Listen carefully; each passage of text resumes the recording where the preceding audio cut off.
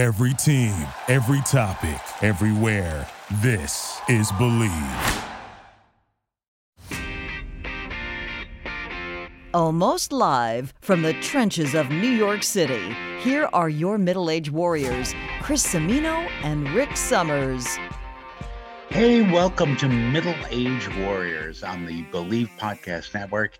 We're with your Middle Age Warriors. He's Chris. Say hello. Hello. I'm Rick. Is that good? Say hello. Hello. Yeah, that was really good. I like the way you respond to yourself. Yeah. Welcome to show number, what did you say, 69?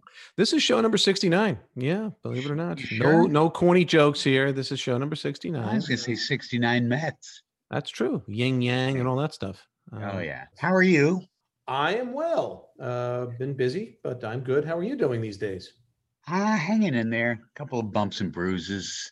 I'd like But, to do you that. know, That's almost like a form of entertainment these days for you. I'm really, it's keeping me busy with all my Medicare paperwork. That's for sure. Oh, please. Hey, do your Facebook has a new name? Yeah, so what is this all about? It's called META, M-E-T-A. And we were talking about how, okay, it's a Greek term, right? I mean, that much I know, Right. but I don't like the meaning of META is what? I don't understand. No, nobody seems to know. Meta, beta, potato. Well, it says something. It says referring to itself or to the conventions of its genre, self-referential. So then I have to look those things up, and Yeah, really. it just, I don't know what it's supposed to be showing or suggesting awareness of oneself. So maybe that's Whatever. Facebook. Maybe, I don't know. There was some kind of connection to that. What am I? Underwhelmed indeed. Are you watching any of the World Series? Underwhelmed by that as well. I did watch a little bit of it. Both games have not been like nail biters or anything amazing happening. But it's an all Southern, no offense to the folks in the South, but it's really an all Southern World Series. Yeah, it really is. And these are not two of my favorite teams. Obviously, being a Met fan, I'm not an Atlanta Brave fan. And Right. the Astros, after that whole cheating thing of a while back Yeah. and whatever, I'm not a big fan there either. So Well, we're going to get a new mayor in New York City next week. I think you'll hear a resounding cheer from many people, not necessarily every one, but it's been a little rough on the de Blasio on the way out here, to say the least. Yeah. Mhm. I think the Sanford Townsend Band said it best in Smoke from a Distant Fire, a song from 1979, I believe. Don't let the screen door hit you on the way out. Mhm. Yeah. Some. So, well, it is what it is. In this case, a So- swing door. Oh, we've got a great guest coming up today. You know that? Yes, I'm kind of excited about now. We have to tell folks you have a longstanding, and Valerie, a longstanding friendship with this woman. I've met her a couple of times before this interview, but how did you become friends with her? Well, as it turns out, years later, we found out we both went to the same college. Well, We both went to Ithaca, but we didn't know that at the time. And somewhere along the way, we crossed paths, and she and Valerie have become very good friends. And she is just she's a pistol. She really is. mhm. Her name is Abby, and you'll meet her in a second. She's a journalist. She's written for the Wall Street Journal and the Times. Great piece in Psychology Today. And we're going to talk with her about a book that she wrote in 2019. It was published, and it's called Duped. And it's Duped, Double Lives, False Identities, and the Con Man I Almost Married. Hmm. That's Abby Ellen. That's a pretty scary description of of the story, which is a fascinating story. And before we do get to her, though, we have to get to some business and have that taken care of. And we'll bring Abby in just a second. Say hello to our sponsor once again this week, BetOnline. They're back and better than ever. A new web interface for the start of the basketball season and more props, odds, and lines than ever before. Speaking of basketball, I'm going to bet the Knicks may actually win more than 10 games this year. Also, we've got football covered, and being a Jet fan, I'm going to bet the Jets win less than 3 games this year. Anyway, head to the new updated desktop or mobile website to sign up today and receive your 50% welcome bonus on your first deposit. Just use our promo code BELIEVE50, that's BLEAV 50, to receive your bonus. From basketball, football, baseball postseason, still got the World Series to get through. NHL, there's boxing, UFC, right to your favorite Vegas casino games. Don't wait to take advantage of all the amazing offers that are available for the 2021 season. BetOnline is the fastest and easiest way to bet all of your favorite sports. BetOnline, where the game starts. Abby Ellen was shocked to learn that her fiancé was leading a secret life, but as she soon discovered, the world was full of people who aren't what they seem. Chris Cimino, is that you? Are you what you seem? I hope. I've been told. On most occasions I am. How about you, Abby? I'm really 5'8", but I just look like I'm 5'2". So, but yeah, thanks, Rick. That was that's pretty much it. Yeah, what an amazing story. I mean, your own personal story, and then leading out to all the research and work and interviews you did for your book, Duped, which has now been out for a couple of years. I'm blown away. Your story alone was amazing. And it really gives you cause to reflect and ask, who's real, what's fake, and how do you trust anybody? Well, that's a very good question. You know what? It's funny. I trust you. I've known you a long time now, right? So, right. Chris, you, I don't. So I'm not sure if I trust you. I don't trust me either. Rick and Valerie, I've known you a long time, but as Valerie would tell you, it took me a long time to really get close to you guys. I have a lot of friends, but I'm very careful and I have a really hard time with it. Part of that, I think, is because of what I do. I'm a journalist, so I'm naturally suspicious, but this experience with this guy, which is now, I think it happened. I can't do math. So it was I met him in 2000 and the whole thing took out in 2009, and then 2010 is when we got engaged. And then I left him at the end of 2010. I was only with him like a year. But so what is that? 12 years, 11 years. Yeah. So it's a while ago, but there's still residue, Sure. Well, let's give a little background. I mean, we're being a little presumptuous that everybody knows your story. Tell us a little bit about what happened to you, in 2009 and 10 and with this gentleman. I won't even call him a gentleman. Gentleman is too nice. With this Can I swear? Can I swear? Feel free. It's a podcast. Asshole. With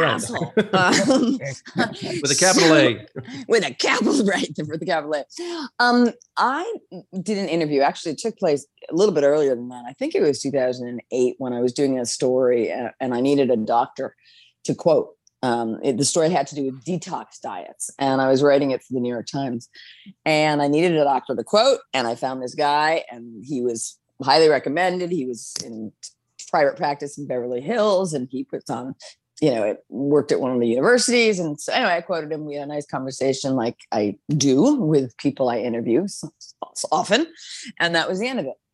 And the story did not run for about a year because it was evergreen. There was no news hook. So anyway, we waited and I fact checked. And he told me he had left private practice and he had now moved to Jacksonville, Florida to join. He was a Navy doc. I said to him, "How can you be in the Navy? You're Jewish." And he said, he said, "Yes, there are 7 of us." I mean, it was funny. And he said he was opening up a hospital for kids with cancer in Iraq and Afghanistan. And I said, "Well, that is a story that I would like you to keep me posted about because I'm interested in that." And I was going back to school to get another degree this one was in international relations at Johns Hopkins. So I was really interested in it. So I said, "Keep me posted." So every so often he would email and he would tell me what was going on and just give me these updates about his work, which was fine. And then toward the end of that year, so that would have been 2009, it started to get a little more personal, a little more flirtatious. But he told me he had been divorced. I was 42 at the time. He was 58. And I thought he was old. I guess he's still old, but anyway, he's older. And easy there. But no, I know. No, but he But anyway, so we finally met in person in like February of 2010, and we were off and running. And he proposed to me within a couple months. I guess it was 6 months. And I said, okay. We were living together. He was working at the Pentagon for real at this task force, hope for opening up this hospital and other stability operations in Iraq. And I was at school at Johns Hopkins, and we were living at the Watergate, which cracks me up because that's like ground zero for deception, you know. But but there. So in theory, it was great, but it wasn't. It was awful because he would tell, like he told me that he met his ex-wife when he rescued her when she was held hostage in Iran. And I said, well, when? Because it didn't add. I was like, I couldn't figure out the timing. I mean, it didn't make sense, you know, and they had he and she had two young kids. And he said it was a secret mission. You wouldn't have known about it. You wouldn't have heard about it. And then he would sleep. Yeah. And he would sleep with the television on and the lights blaring. And he sat with pillows sitting up. And he said it was because he was tortured and held hostage in China. And they would beat him up in the middle of the night. So he always had to sleep with the lights on, and he would scream in the middle of the night as well. I mean, and he did, I heard him. And I said, well, what happened? He said, oh, I was there on a secret mission. You wouldn't have heard about it. So there were all these things that I couldn't verify, you know, because it's not, he said he worked with the CIA. He was a Navy SEAL. I couldn't call up CIA, you know, human resources and say, yo, does this guy work there? So the upshot is, and I guess I knew you, Rick, during this time. I knew you and Valerie, but I was a little unmoored, and he proposed to me, and I said yes, but I was pretty sure I wasn't going to marry him. He would say to me, you know, you ask so many questions, which I do. You don't trust, and you can't have a relationship without trust. And he would take off for like all these secret missions, and he wouldn't tell me where he was going. I'll call you when there's a secure line. And I just didn't know which way was up.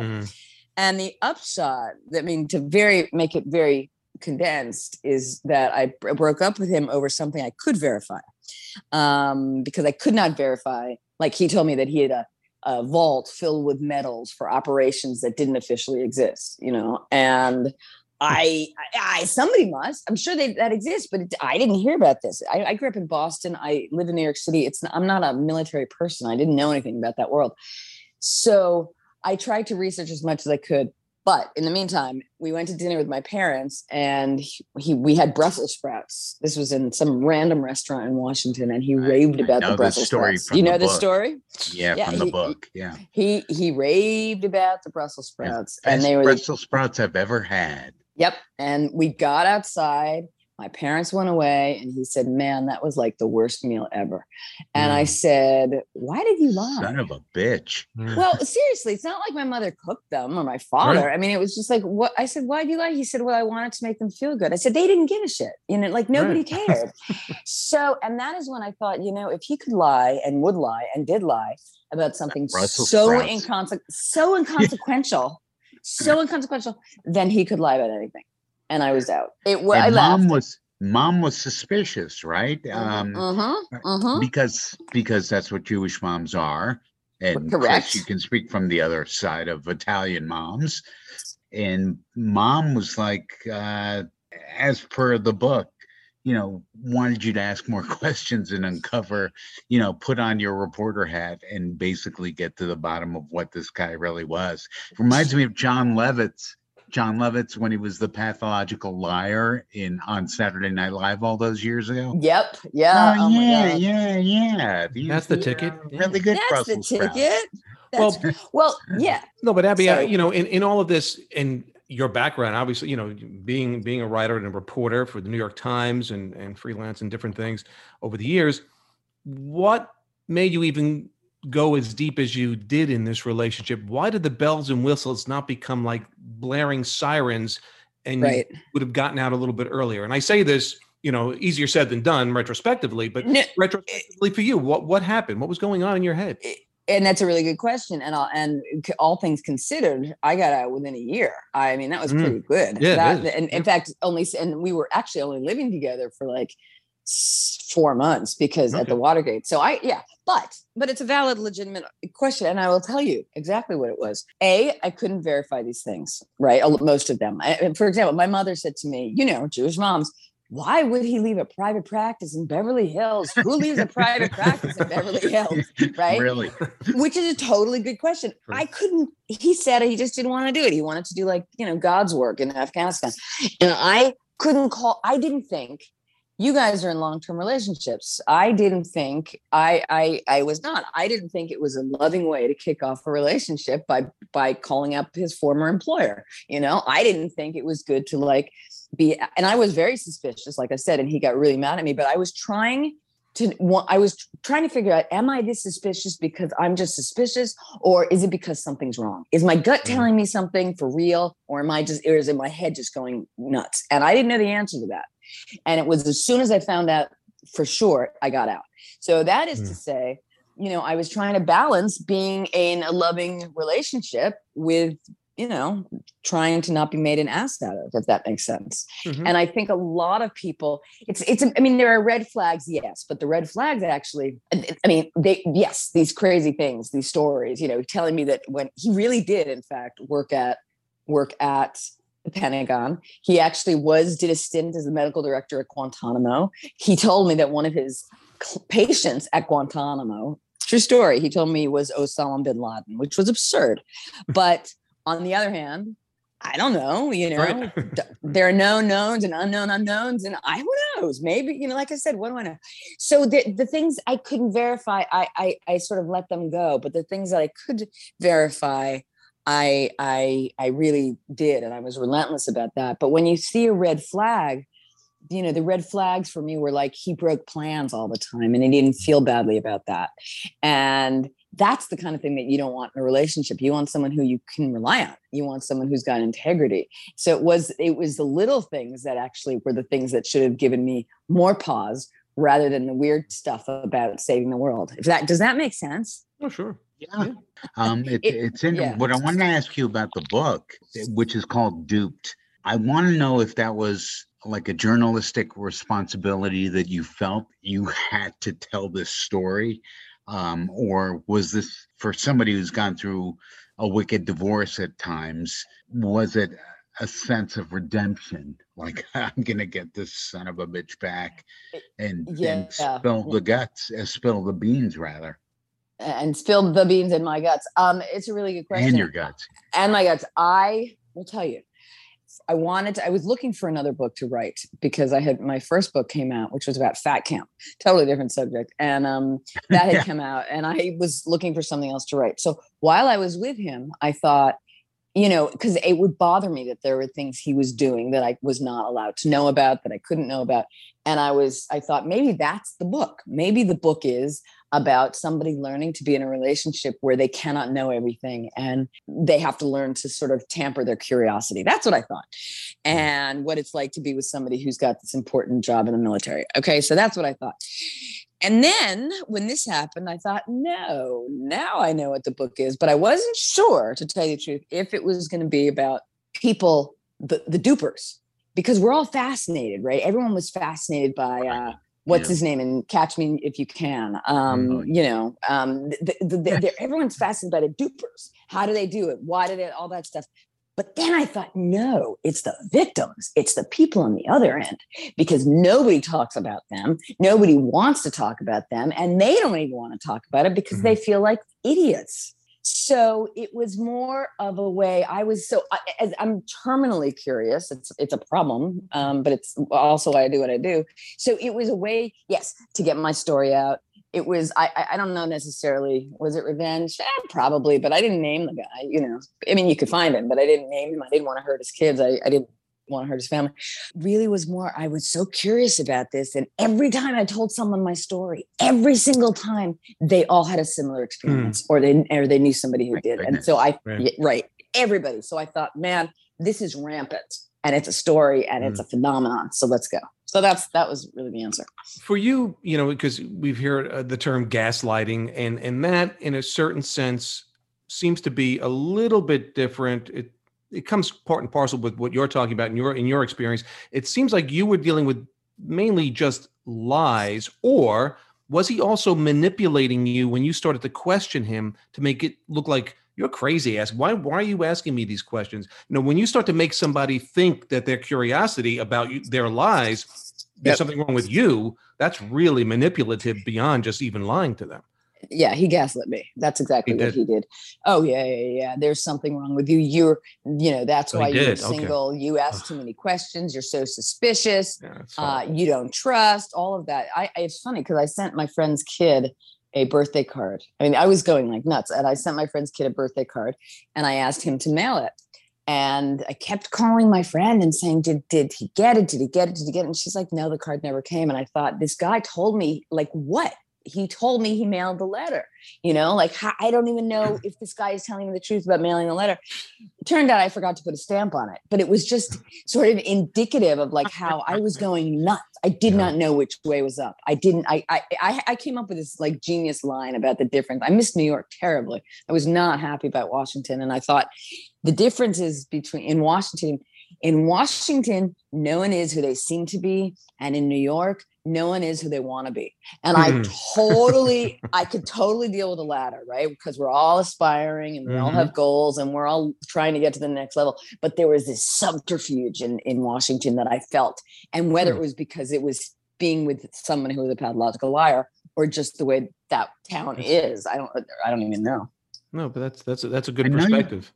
You've done a lot of interviews, promoting the book and whatnot, but I want to know, inside, how does this make you feel to divulge all this? Do you feel shame? Do you feel embarrassment? Do you feel pride? Because you're really a remarkable person to have withstood such deception with such grace and such charm. And I can say that because I've known you for long enough. But as you sit on a TV set where Chris used to be interviewing people and going through this, what does it churn up in you? Not much anymore. It's a long time ago, but it was a long time ago. And my motto, half jokingly, half not, is monetize suffering. So, it's like, so we like that's a plan.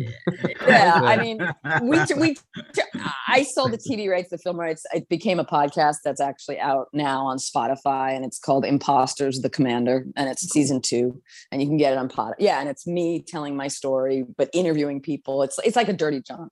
So when I tell my story, when I hear some stories, and I have all these crazy stories in the book, and I still hear stories, I got it easy. What happened to me was nothing. I mean, really, it was not bad. Nobody died. Nobody lost money. I didn't give him any money. I was actually living in the Watergate. He was paying for it, even though he told me the military was paying. I mean, but so it was a mindfuck for sure. And yes, I have residual trust issues.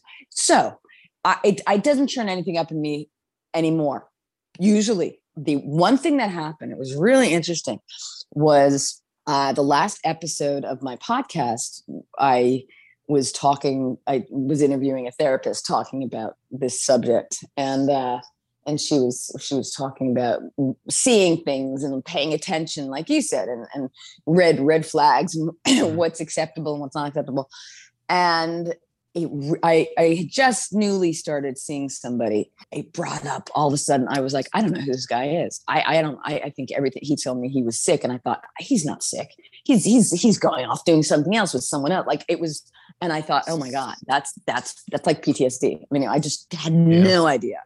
So I didn't talk to him for 2 weeks. And then I was like, and finally I said, finally we had a powwow last night, but it was, it was interesting. So it's not shame, but it's this like, wow, someone is manipulating me, and I can't deal. Yeah. There's fallout, obviously, from something like that. Question, whether we even really care about this dirtbag, but when it all came, the truth was opened up to a degree, and you said, hey, I'm out of here. And I know you're full of everything. Was there any remorse on his behalf, or did he ask for forgiveness or anything, or did he just kind of walk away? No, because I left and I was going to stay in the Watergate and finish school because I was still at Johns Hopkins, which not the Baltimore campus. It was in Washington, D.C. And he said, yeah, fine. I said, we can both stay here. It's not a big deal. I'll stay in the living room. You stay in the bedroom, whatever. He was traveling and he said, no, I'll stay with my brother and sister-in-law in Georgetown. And then one day he came over to the house and he said, I need the apartment. The Navy needs the apartment back. So you have to move. I have to move. That's it. So he said, I feel bad. I will ship everything back to New York for you. I said, okay. Mm-hmm. And that's what happened. And so that was, no, it's not the end. So what happened is that one night I drove by the apartment a couple months later and the light was on. And I said, oh, I wonder who's in the apartment now. I guess the Navy got someone new in there. So I emailed him and I said, he said, no, the funny thing happened. I got everything out. I moved everything out. Funny thing. I moved everything out. And I got everything in storage. And then the Navy said, nope, you got to stay. So I had to move everything back in. It was a comedy of errors. And I said, okay, well, I want to come back because I have some cookbooks that I left there and I'd like them, which is actually a lie. I mean, I had the cookbooks, but I don't cook. So, I mean, it was like, I just wanted to go snooping. And he said, okay. So anyway, I ended up in the apartment and it was exactly as I had left it. I mean, exactly. Everything down to a sliver of soap in the soap dish. So the book is duped, but it could also be called "The Funny Thing Happened on the Way to the Watergate." See, I like that. I love that. I love that.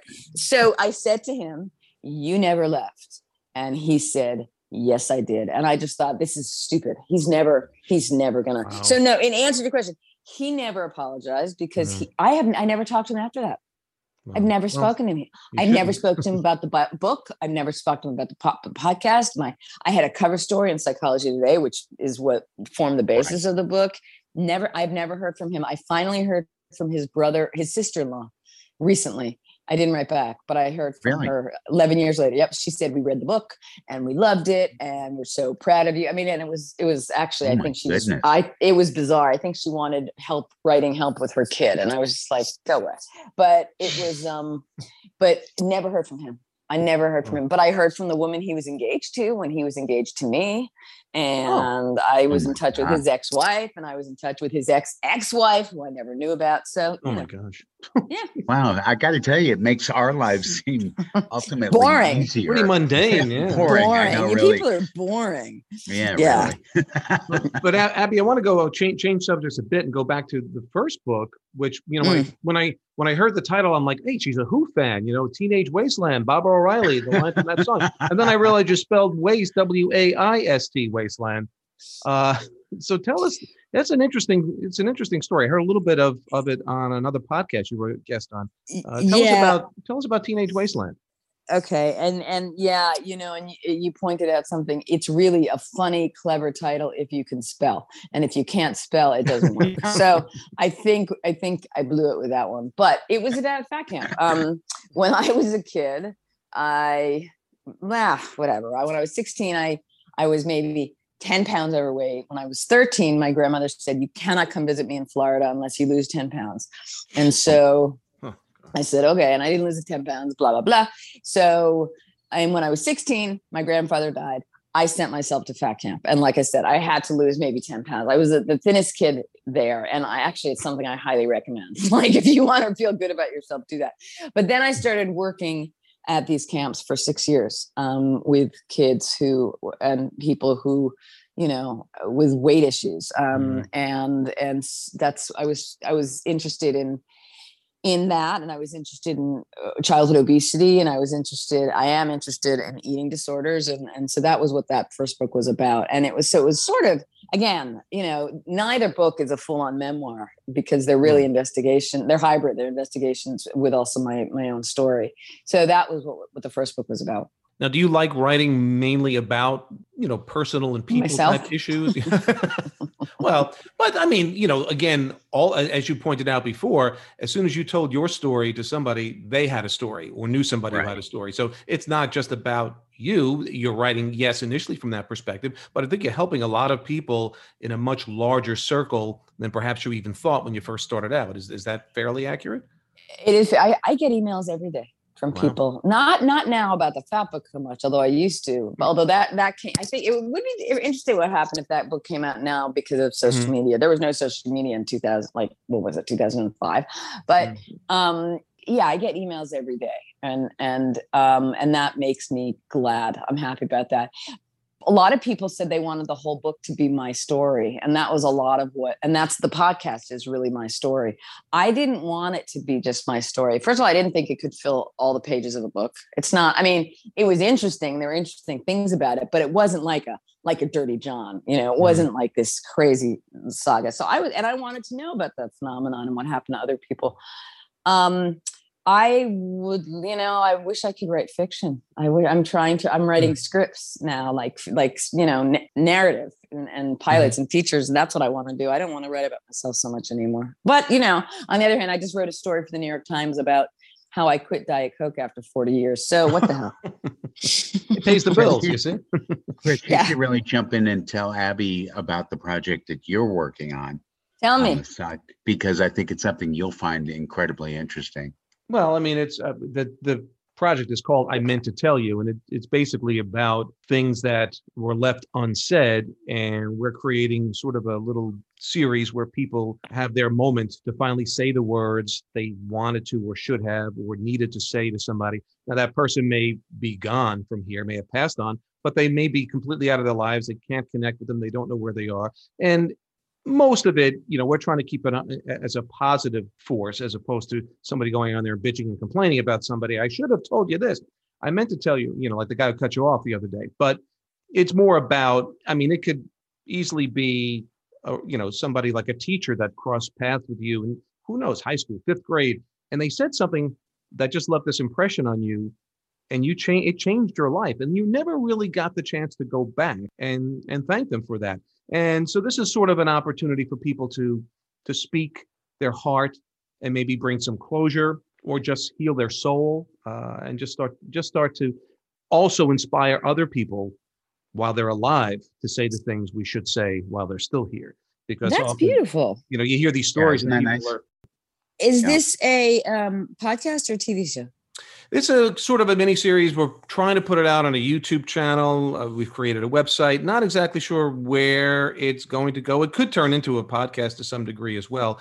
But it's interesting because we've gotten young people from actually across the pond, a couple of people from London.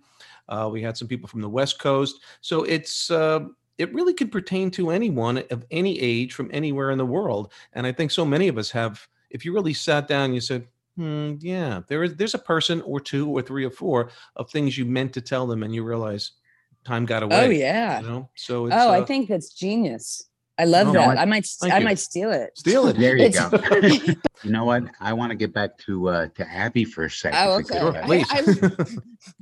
Since she is our special guest, Abby Allen on Okay. Middle Age Warriors.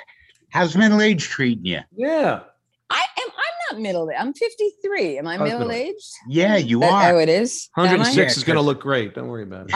I'm so immature. I was dating, I take great pride in this. I was dating a Brazilian who was 37 and I was like, he still is 37. So a couple of years ago. So I was like, I rock, man.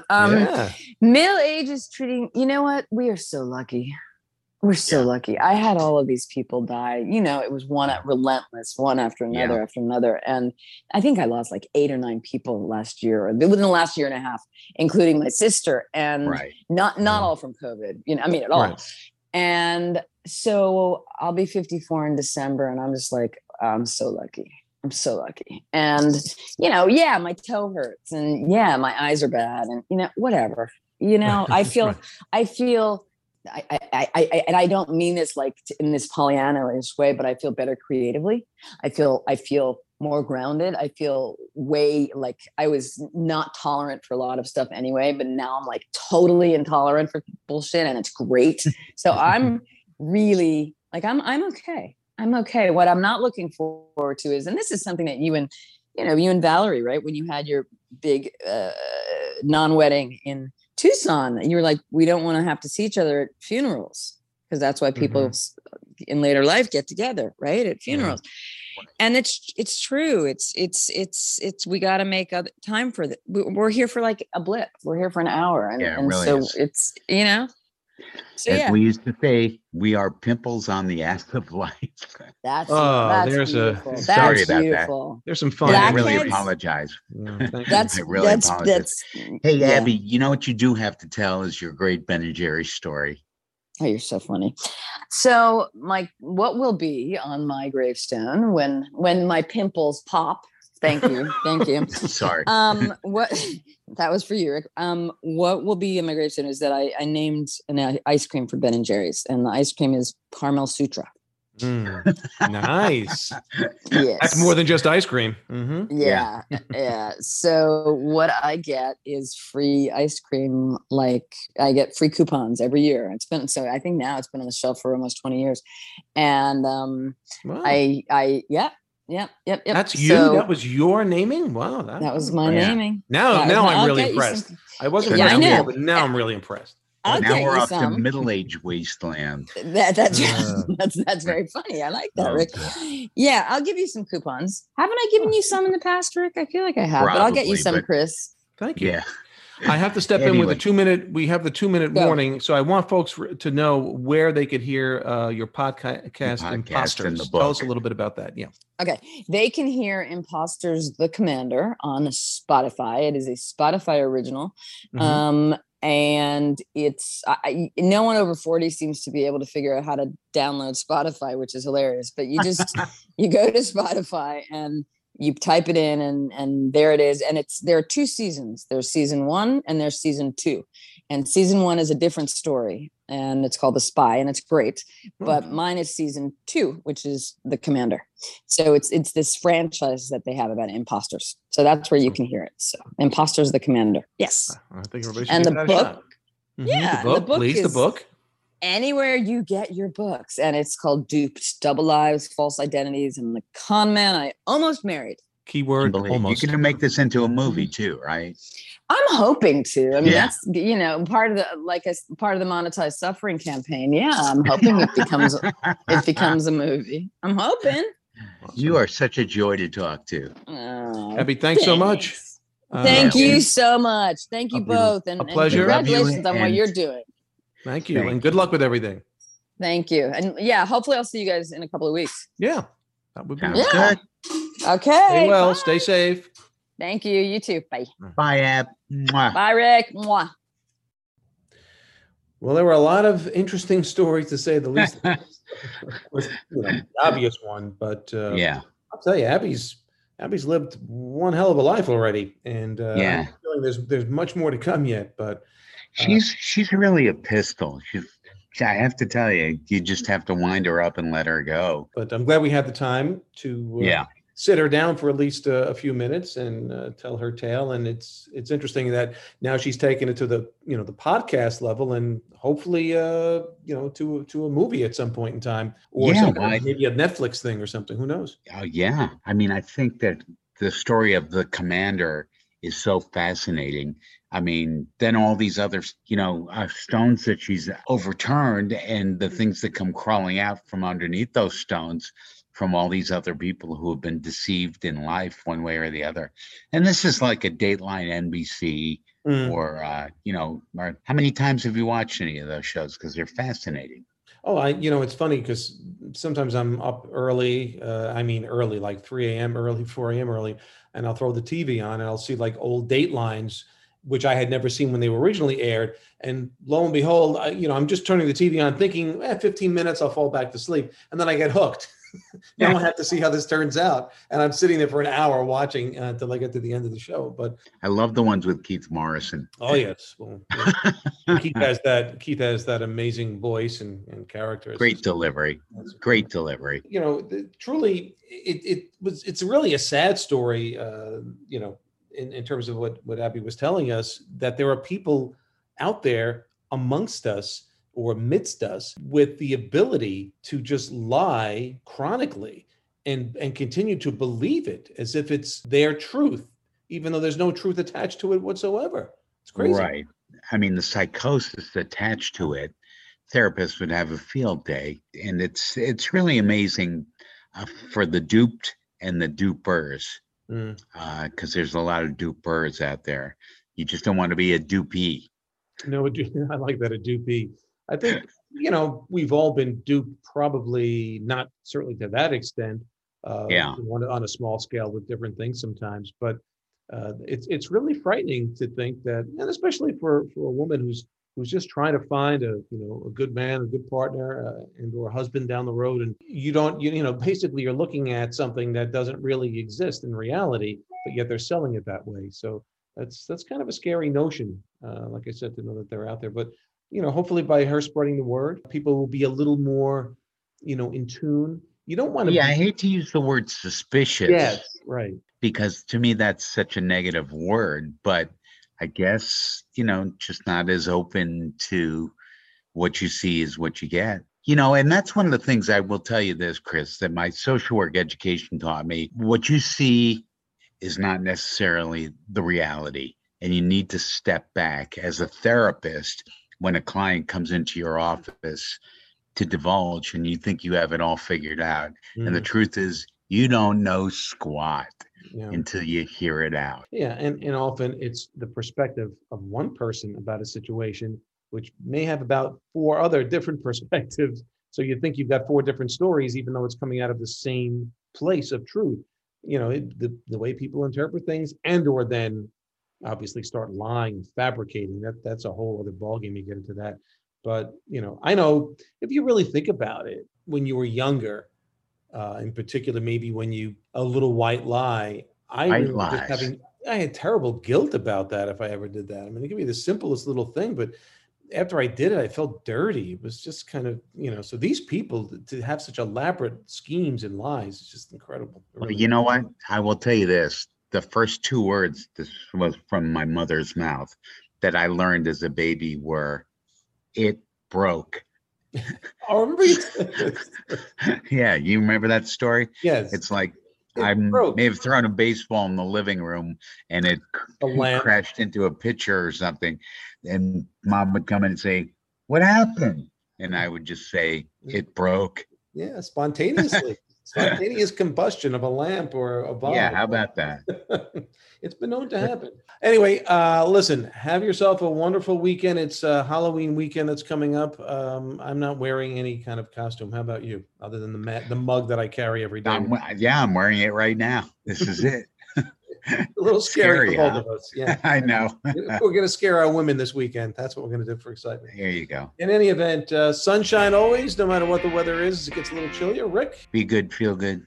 Thanks for joining us on the Middle Age Warriors Believe Podcast Network broadcast. We love having you and look forward to speaking to you again soon. Chris? Trick or treat. Later. Hey, if you enjoyed the show, please subscribe and rate the show on iTunes, preferably 5 stars, no begging. We're available also on your favorite directories: iTunes, Spotify, Google Play, Stitcher, Luminary, and TuneIn. You can find us at Believe.com, that's BLEAV.com, and at Believe Podcasts.